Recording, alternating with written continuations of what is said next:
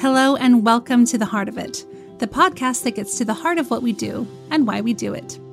I'm your host, writer and author Kate Sevilla, and each week I'll be taking a closer look at the working lives of passionate and creative people. I am very excited about this episode, as not only is it our very first episode, we also have a spectacular guest, Rebecca Vincent. Rebecca is a highly sought-after tattoo artist and illustrator who has a really personal and unique style to her art. If you've ever scrolled through her Instagram, where she's known as Rebecca Vincent Tattoo, or read her book called Tiny Tattoos, you know she has a passion for nature and botanicals, and a great love for paleontology and the Natural History Museum. In our chat, we talk about the myths around being an artist, running her business in a pandemic, and how she looks after her emotional and mental energy at work. Plus, of course, we talk about what's ultimately at the heart of her artwork. Hi, Rebecca. Thank you so much for joining us. Hello. Thank you for asking me. Of course. I'm so excited to talk to you about your work. And what I found so interesting about your career as I was reading in your book, Tiny Tattoos, that you only became a tattoo artist around 7 years ago. And in my head, you had been doing this since you were like 11 years old. I wish. But I thought that was so interesting because you said that you had studied or you did a lot of artwork like in university and you kind of left it. And then when you had your daughter, you started drawing more again. And then you decided to become a tattoo artist. So I would love to know kind of what were you doing before you went into tattooing?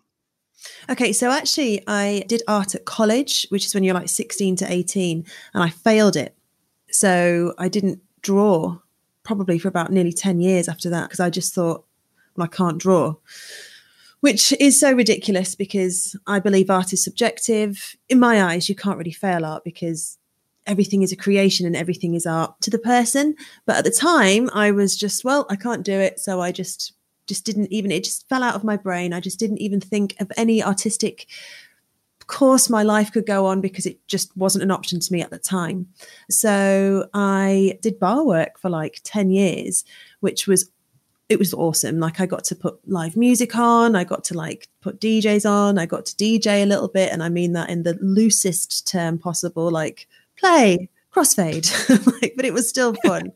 But it was only actually after I had my daughter that I realized that I still had this kind of like creativeness inside me. And I really just wanted to draw. And just after her, that's when I kind of fell in love with it again, or kind of not that I fell out of love with it. It just kind of came to me again because I hadn't even thought of it as an option before. That's so interesting that you say that you failed at college and felt like you had kind of failed at art. Was it so bad that you felt like you couldn't even pick up a pen and doodle? Did it just feel like a complete like, well, I'm no good at that and that's done? I think I was having a really delicate time in my life at that moment as well. So my parents had split up just before my exams. And I think that was definitely something that was a huge presence, obviously, in my life. So just failing that subject was just like, sure. And it just there wasn't even a mourning to it. It was just a closed door to me because I was like, well, that's how it is.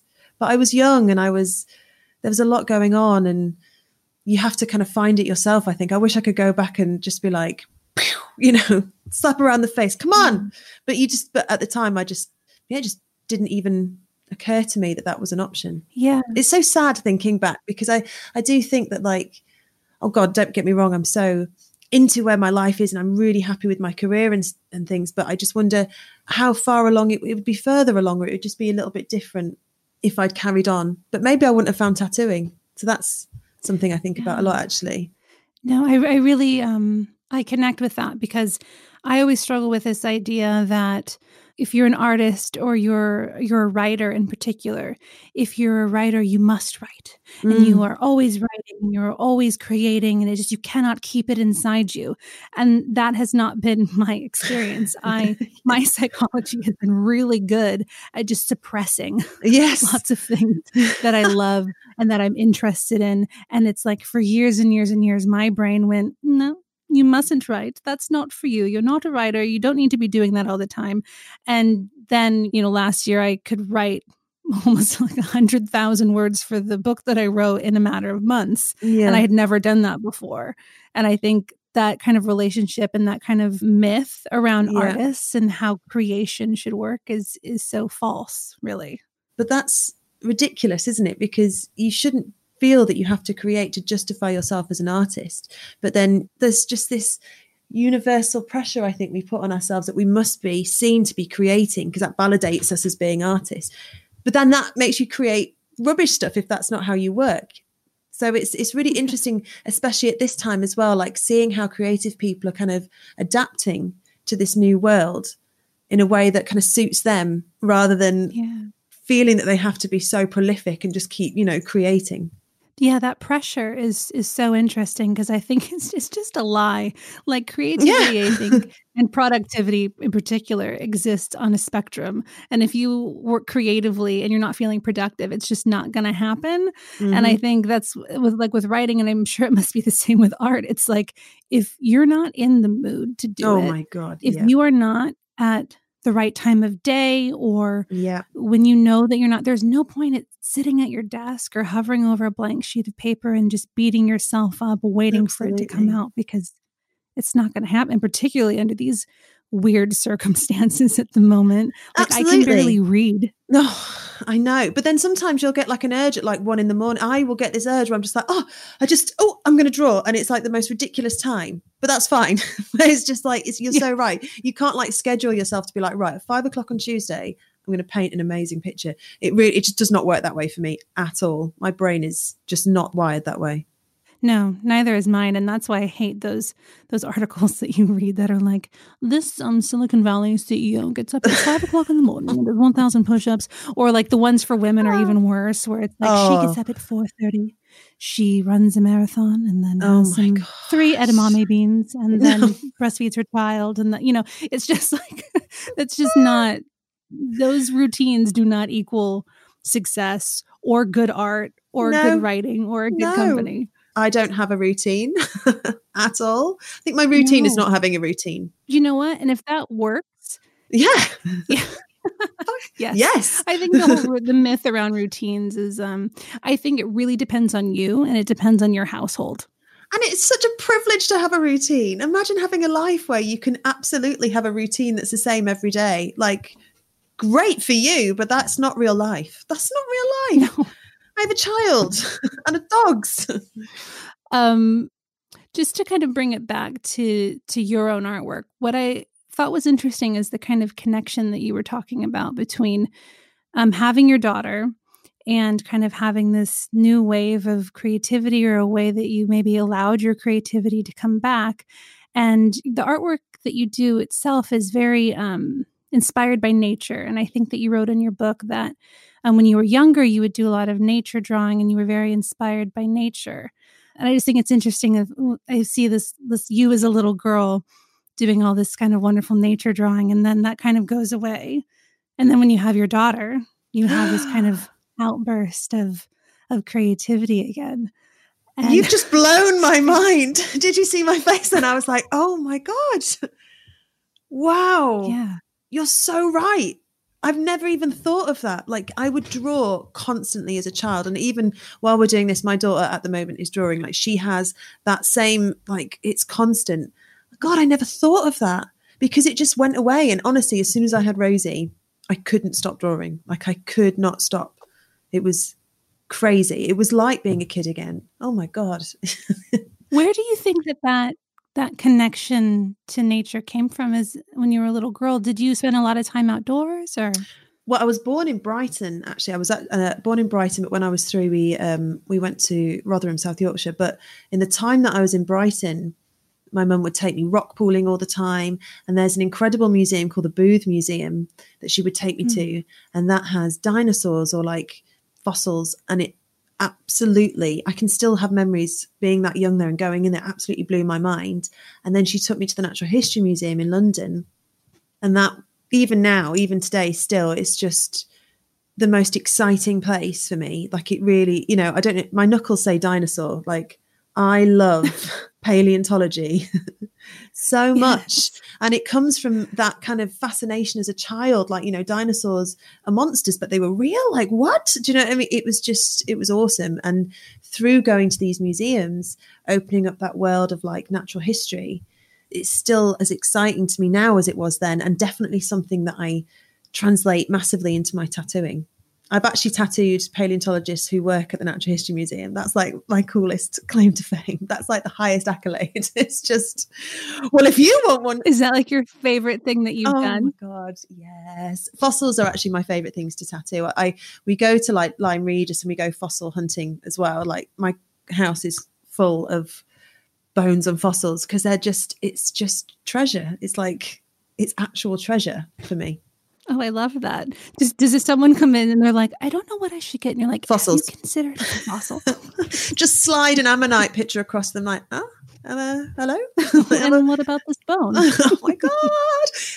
But what I'm really lucky with my customers, because I have been tattooing for a few years and I have a theme, I guess. People kind of gravitate towards that now. So when people message me and ask me for work, it's 99.9% stuff that I would definitely do because they've seen what kind of things I do. But it definitely attracts like a really varied audience because everybody loves nature. Everybody loves dinosaurs and fossils. That's just fascinating to everyone, surely. It must be. It is to me. But what really struck me was when I was kind of scrolling through your Instagram feed, it felt really emotional to me. Like your work seems very emotive. And I was trying to figure out if it's just the artwork or if it's the exact placement on the body that the artwork is on. Like, is it that combination or is it really that the story or the reason behind the tattoo kind of flows through to the artwork? Well, I have the most amazing custom base and I have a lot of returning customers and I do a lot of first tattoos, and a lot of first tattoos have a really emotional reasoning behind them, more so than say your 10th one, because if you're going to start collecting them, you kind of realize that it can just be decoration. It doesn't necessarily have to mean anything, but it can always mean something. It's nice. So when doing that, you're kind of giving somebody something that's part of a healing process or a memory or something for themselves. And that can be a very emotional session. And there's definitely many times where like they're crying, I've cried, like it is a very intimate experience. So if that's coming across, that's wonderful because that's actually genuinely how it is. Is it ever too much? Do you ever get the customers that are just too much? Like, can it be the opposite, kind of like an energy drain at the same time? Or does that kind of not happen with the folks that you see? Well, definitely. This is the thing. It's like, it can be. And not draining in like a negative way. It's just it's tiring because you're kind of with that person for like a couple of hours, and it can be really intimate and really kind of like emotional. And so there you go. And then perhaps my next customer, that will be a similar thing. But that's just part of the process, and that's something that I feel honoured for people to share those things with me as well. I think it's a big deal. It's a big deal. And if somebody feels that they can share stuff, that's an honor, I think. And I think tattoo artists should recognize that as well. Like this person is choosing you to put something on them for the rest of their lives. And it means a lot to them. It could be a memorial tattoo. It could be birth flowers. It could be a wedding bouquet. So I live an hour away from where I work, which means I have an hour's train ride before work and an hour's train ride after work. And I use that time to kind of just be quiet, just not on my phone, not even reading a book, just kind of sitting with myself, because it can be tiring. But when I come home, I want to be mum and wife and I want to kind of still be myself. So having that hour, I think I'm lucky in that respect because I can kind of just gather my thoughts. Yeah, I think that what's been so interesting, I think for your industry is social media. What's your relationship like with social media and how that kind of intersects with your business? So it's really interesting because all my social medias, I do have Twitter, but that's more for the awful politics that's going on right now. But for me, Instagram is my main social media, and I use it just for work.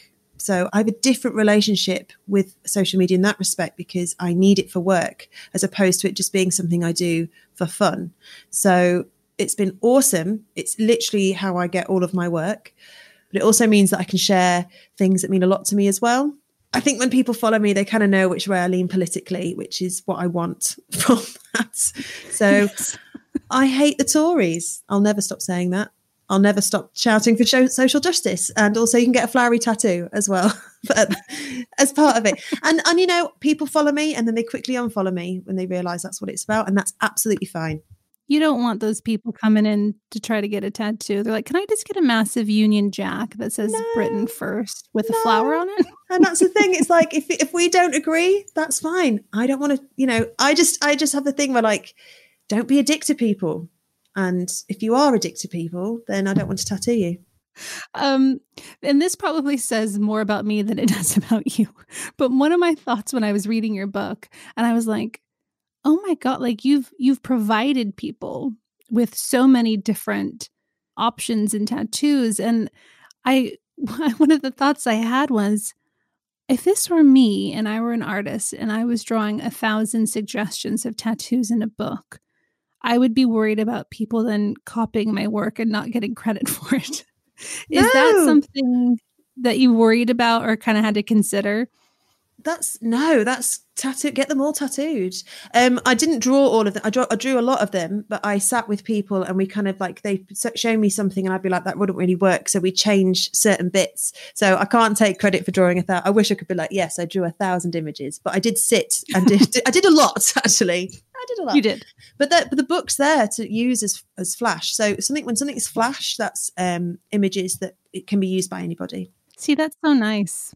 I'm like, don't use my work. No, lots of people. And in fact, actually, the old school tattooing, so more traditional tattoos Sailor Jerry, I'm sure you've heard of him. His images are used everywhere still. And there's things that I will draw and I'll specifically say this is flash. So it can be drawn by other people. But if I draw something for somebody specifically, that's for them. Is that something that ever crosses your mind on social when you're sharing, your favorite pieces of work? Does it ever occur to you, you're like, someone could take this and then take it to some other person, they could do it? Or are you just kind of like, you'll never do it as good as me, whatever? No, I'll never be like that. If it happens, it happens. Tattooists shouldn't really copy other people's work without permission. But sometimes I'll get an email from somebody in, say, America, and they'll be like, I can't come and get tattooed by you. So can I take this drawing and get it done? And I'm like, yes, that's something that I will say yes to. Not everybody will, and I totally respect that. But yeah, it's down to the individual artist. Just don't be a dick. That's again. I love that. When we were talking before about protecting your kind of energy and having that transition between work and home, and obviously this year has been quite heavy. How do you look after yourself at work? How do you kind of look after your own well-being, your own mental health at work, and particularly when you work for yourself? I am so lucky to work with people that are so open about their own mental health that it is regular discussions that we have at work. It's a very, very positive environment for that. I mean, a lot of creatives do suffer from anxiety and depression. I actually had really quite bad postnatal depression after my daughter. And then I'd say the last couple of years, I've started having anxiety, not attacks, because that sounds very harsh, but I can, definitely feeling anxiety. And I think that's nothing but natural in the world that we live in, and especially this year. So it's been a lot, but to be around people that you can openly say this to, or to have a family that you can openly speak about things to, has been priceless, because everybody feels shit now and again, and it's absolutely fine and it's natural, but it's how you kind of move on from that point and how the people around you support you from that point. Yes. I think that there's the kind of cultural conversation, societal conversation around mental health is very much like, it's okay to have these feelings, you should tell someone. But they don't really kind of foster the next steps. What does that look like? Okay, you've told your best friend that you're suffering from, postnatal depression, but how do people respond to that? How do they help you? How do you ask for help? Because it's one thing to say, I'm having a hard time. It's another thing to say, I'm having a really difficult time and I need this. Or it would be wonderful if you could help me with this. I think that's the really hard part. Of course, saying it out loud is hard, But I think it's the kind of next steps of asking for kind of what you need or how you can support your friends. That's even more important. Absolutely. And I think also we have to remember as well that therapy, there's huge waiting lists. So if you wanted to go private, it's expensive as well. So it comes down to privilege. And I mean, I don't know if you've had therapy. I've had therapy. I was very fortunate. I've been in psychotherapy for 6.5 years. So oh, of course. Yeah, exactly. But you know that as soon as you speak about it, you don't feel better straight away. If a lot of the times you could feel worse because you're unlocking a lot of things inside you. So it's being prepared or having the kind of information out there to kind of let you know kind of what to expect your emotional roller coaster will be like, because that's essentially what it is.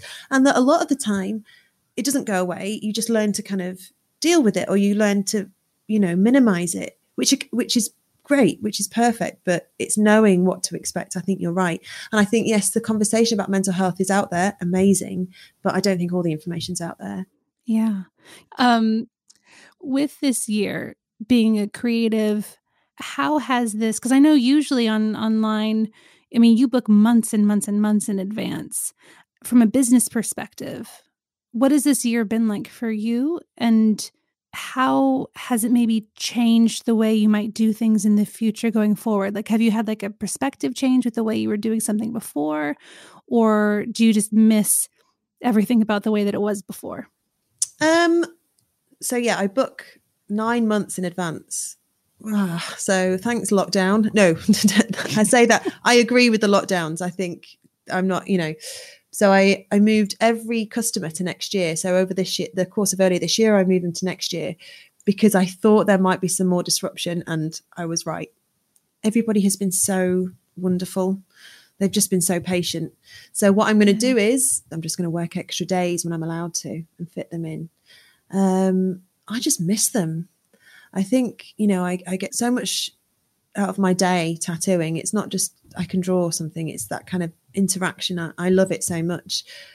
And so that was something that really freaked me out at the thought of the first lockdown happening. So I started doing draw sessions every week over my Instagram that initially started out that I would show how to draw a tattoo that I did. And it just exploded. And we did 17 weeks in a row. It was incredible.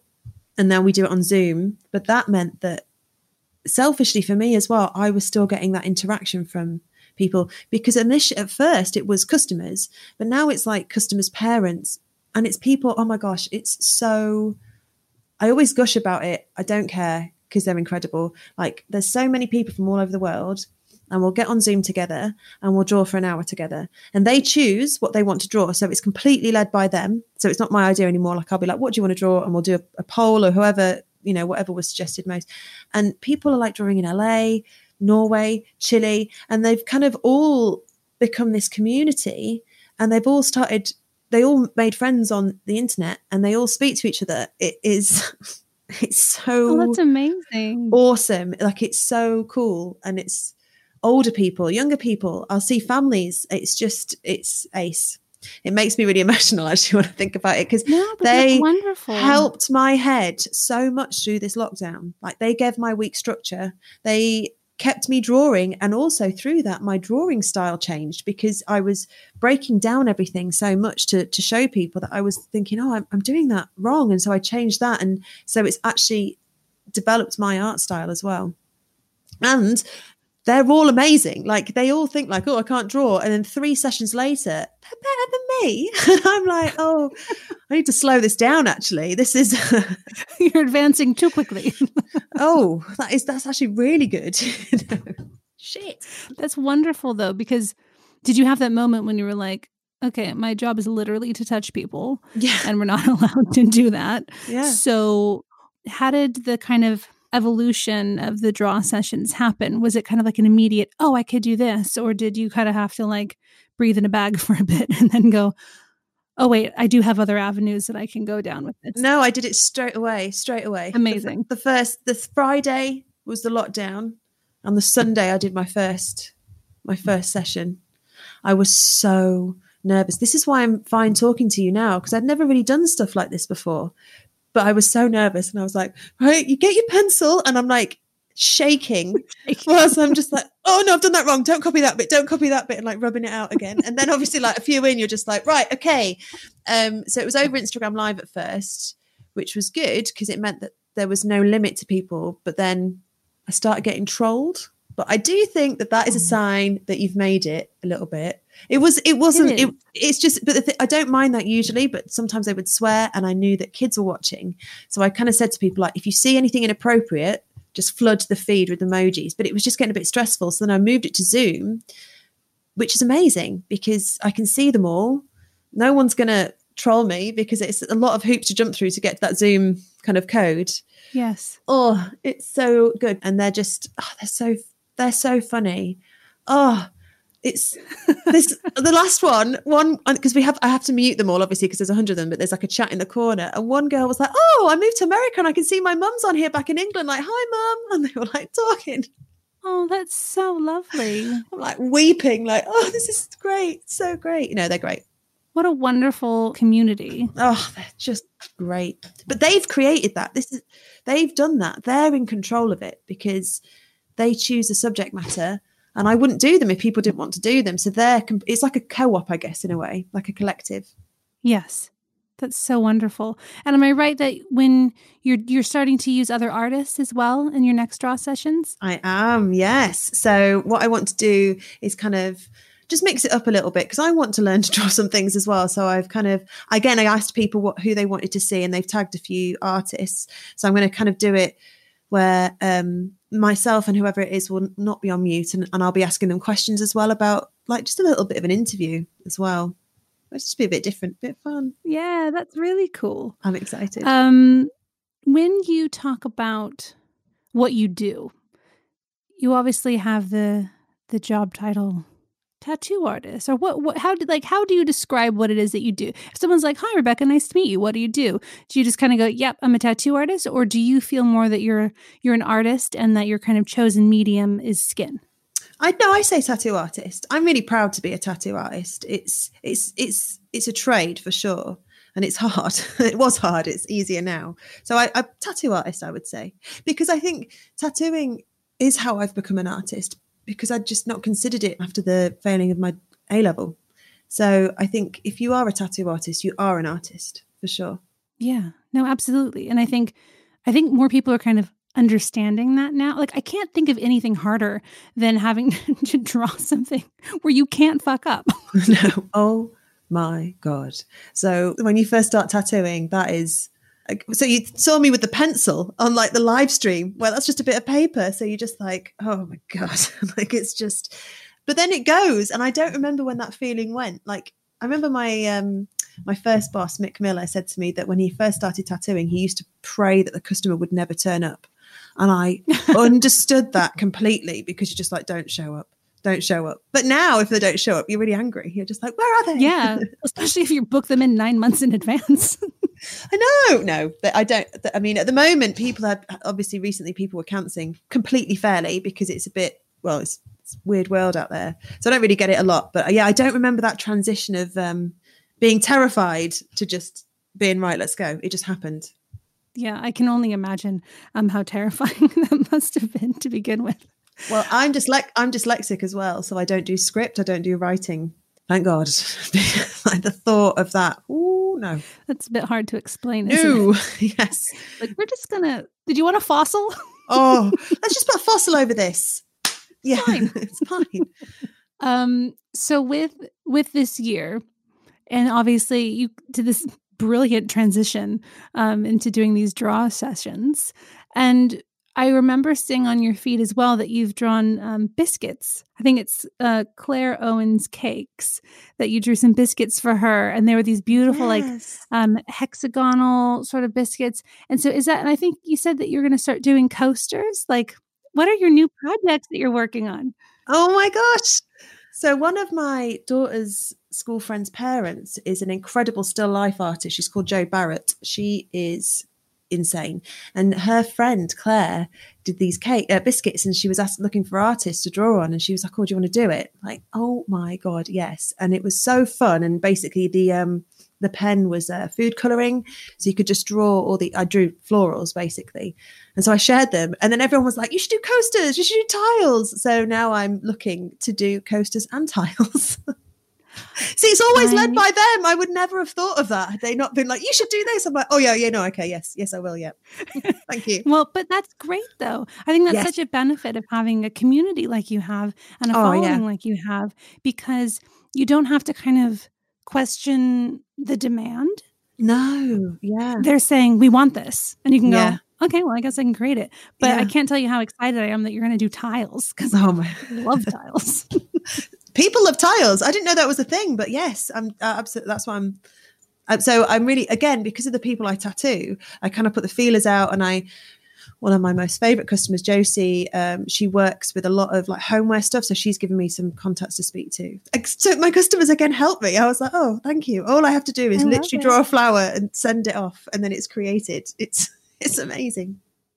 So I think we've had even some revelations around nature and being a young girl and where your inspiration comes from, and this beautiful sort of emotive exchange between yourself and your customers.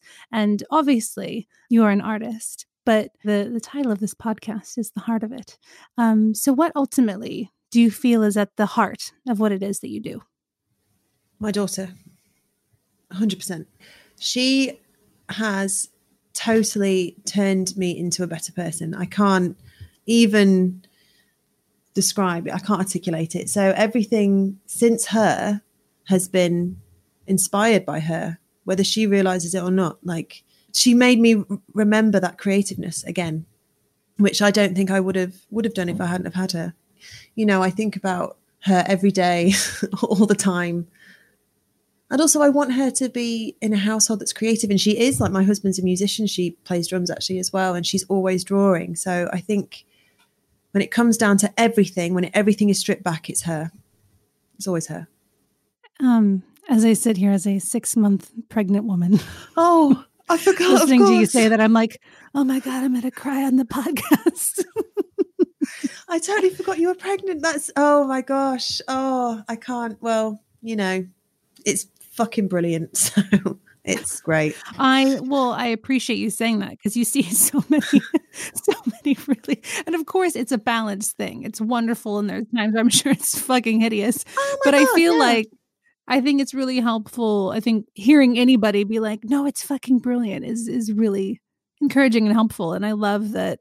I think there's just such a beautiful story arc with your art and little girls and, you know, creativity. I think that's so beautiful. I think shall I cry? And then we can record the sobbing. The last 5 minutes will just be us sobbing, weeping softly. I can't wait to hear how it goes as well. Because he will change the way you think about stuff. Just naturally, it will. It does. And it'll change your creative output, I reckon. Thank you so much for coming on the show. It's been a pleasure to talk to you, and I've loved learning about what's at the heart of what you do. Oh, thank you so much. This has been just lovely. Thank you, Rebecca. How great is Rebecca? I feel so fortunate to have spoken with her, as I think her views on creativity and art and motherhood are really important. I also love that she has a much more open and generous approach to sharing her work and art with the world than I apparently do. I think one of the main things that Rebecca's interview brought up for me was the idea that artists might not begin to connect with their art until later in life, or after a major life event like having a child, and that it's okay to have a complicated relationship with your creativity. I'd love to hear any thoughts you have on this. Give us a shout at Heart of It Podcast on Instagram. If you'd like to follow Rebecca on Instagram, she's at Rebecca Vincent Tattoo, and her book is called Tiny Tattoos, over 1,000 small inspirational artworks, and it's available online at Foyles, Waterstones, and all good bookshops. Thank you again for listening to today's episode. You can subscribe to the podcast on Apple Podcasts, Spotify, or wherever else you might get your podcasts from. And you can follow us on social media as at Heart of It Podcast.